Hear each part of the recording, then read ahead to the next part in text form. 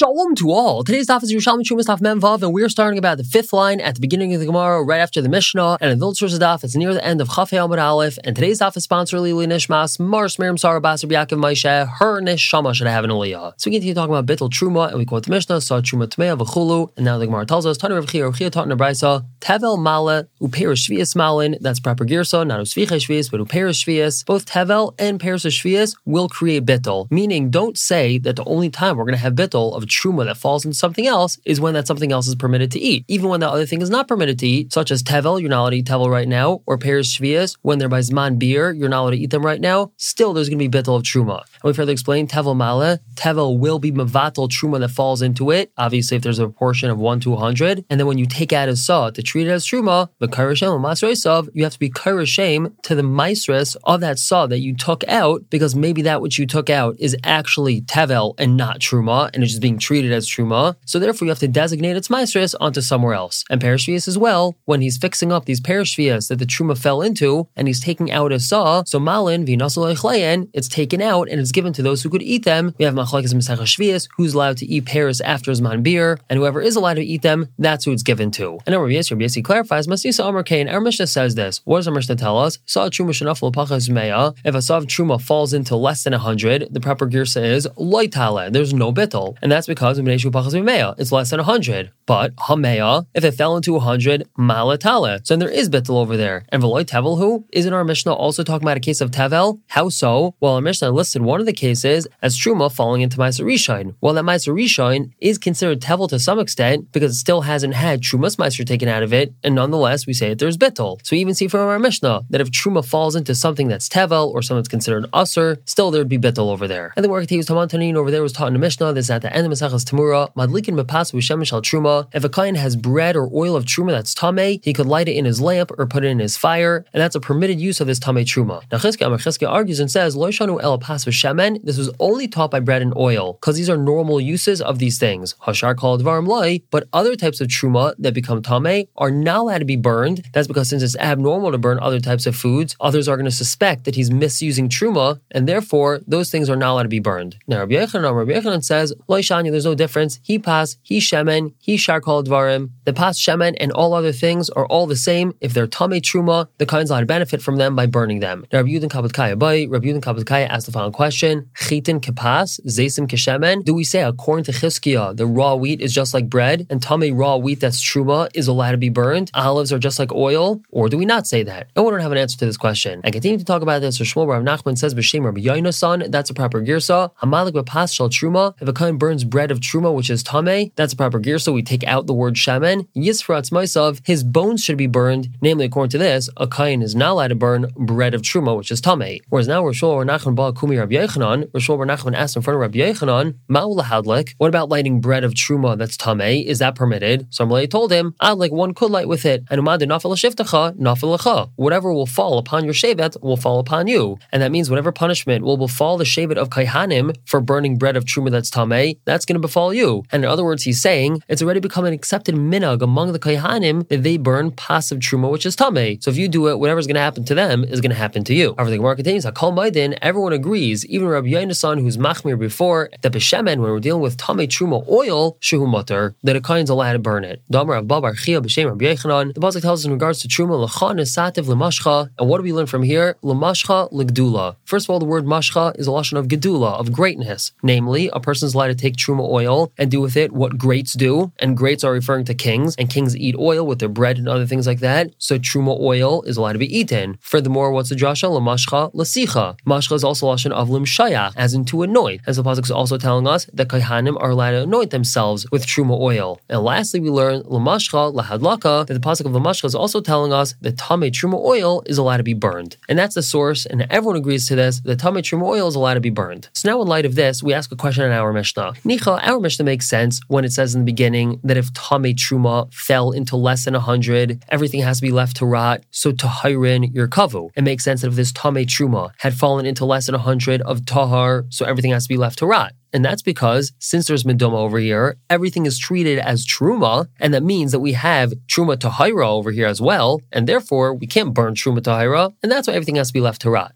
However, Tamei and Yerkavu, if Truma fell into less than 100 of Chulin, and that Chulin was Tamei, why would everything have to be left to rot? We should be allowed to burn it, because we just said that Tamei Truma is allowed to be burned. Now, for the clarification of this, Al Dati de Chizkiah, according to Chizkiah, Nicha Yerkavu. So it makes sense that it has to be left to rot, and that's because Chizkiah told us before that the only type of Tamei Truma that's allowed to be burned is bread and oil. And our Mishnah is talking about all sorts of things, and Chizkiah said that all sorts of things are not allowed to be burned, even if they're Tamei Truma. So therefore, our Mishnah makes sense according to Chizkiah. But Al Dati de Rabbi Yochanan, Yadlik, according to Rabbi Yochanan, that all types of Truma that are Tamei are allowed to be burned. So in this case, when we have Truma that falls into less than 100 of Tamei Chulin, so everything here should be allowed to be burned, because it's treated as Tamei Truma, so let's just burn it and allow the kain to benefit from it. So the answer is Rabbi Yochanan Kadod Rabbi Yossi ben Chanina. Rabbi Yochanan holds like Rabbi Yossi ben Chanina, the Shema Yimtza Behen Aliyah. Perhaps we're going to find an Aliyah, meaning perhaps we're going to be able to create bittul over here. Maybe while he's waiting for it to rot, tons of Chulin Tahirin is going to be added onto this, and then the Truma over here that fell in is going to be batal. And if you're going to say that he's allowed to burn it, well, that means that he's burning something that might eventually have bittul. I wouldn't want that. That's why we say it has to be left to rot. Now we just have a qualification of this. Mem Zayin Amud Aleph on top.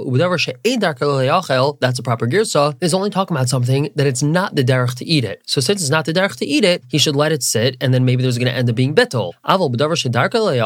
If we're talking about something that it is a derech to eat it, so he's not allowed to let it sit, and he has to burn it right away. Because maybe there's going to end up being a mishap if he lets it sit to rot, waiting perhaps for the chance that maybe there's going to end up being bittul. Well, then somebody might end up eating from it, and then that's going to be a problem. However, we have one last question on this. Don't we hold to say that hektish only has its place and its time? Now, what's this question? So our Mishnah applies even if Truma falls into hektish, and that would mean that according to our Mishnah, if Truma falls into less than 100 hektish, so there's no bittul over here, and everything would have to be left to rot. But according to this memor, that we shouldn't allow this Truma hektish mixture to rot. We should be able to burn it, because means we look at the hektish as it is now. And right now there's no bittul, so let's burn it right now. There's no need for us to wait later on for something to happen. And our Mishnah is not mashma like that. So Chanina answers, Tifter, we could explain our Mishnah as referring to the following case, that place where this Truma hektish mixture is currently located is charav, is destroyed, it's desolate. There's no people over there. And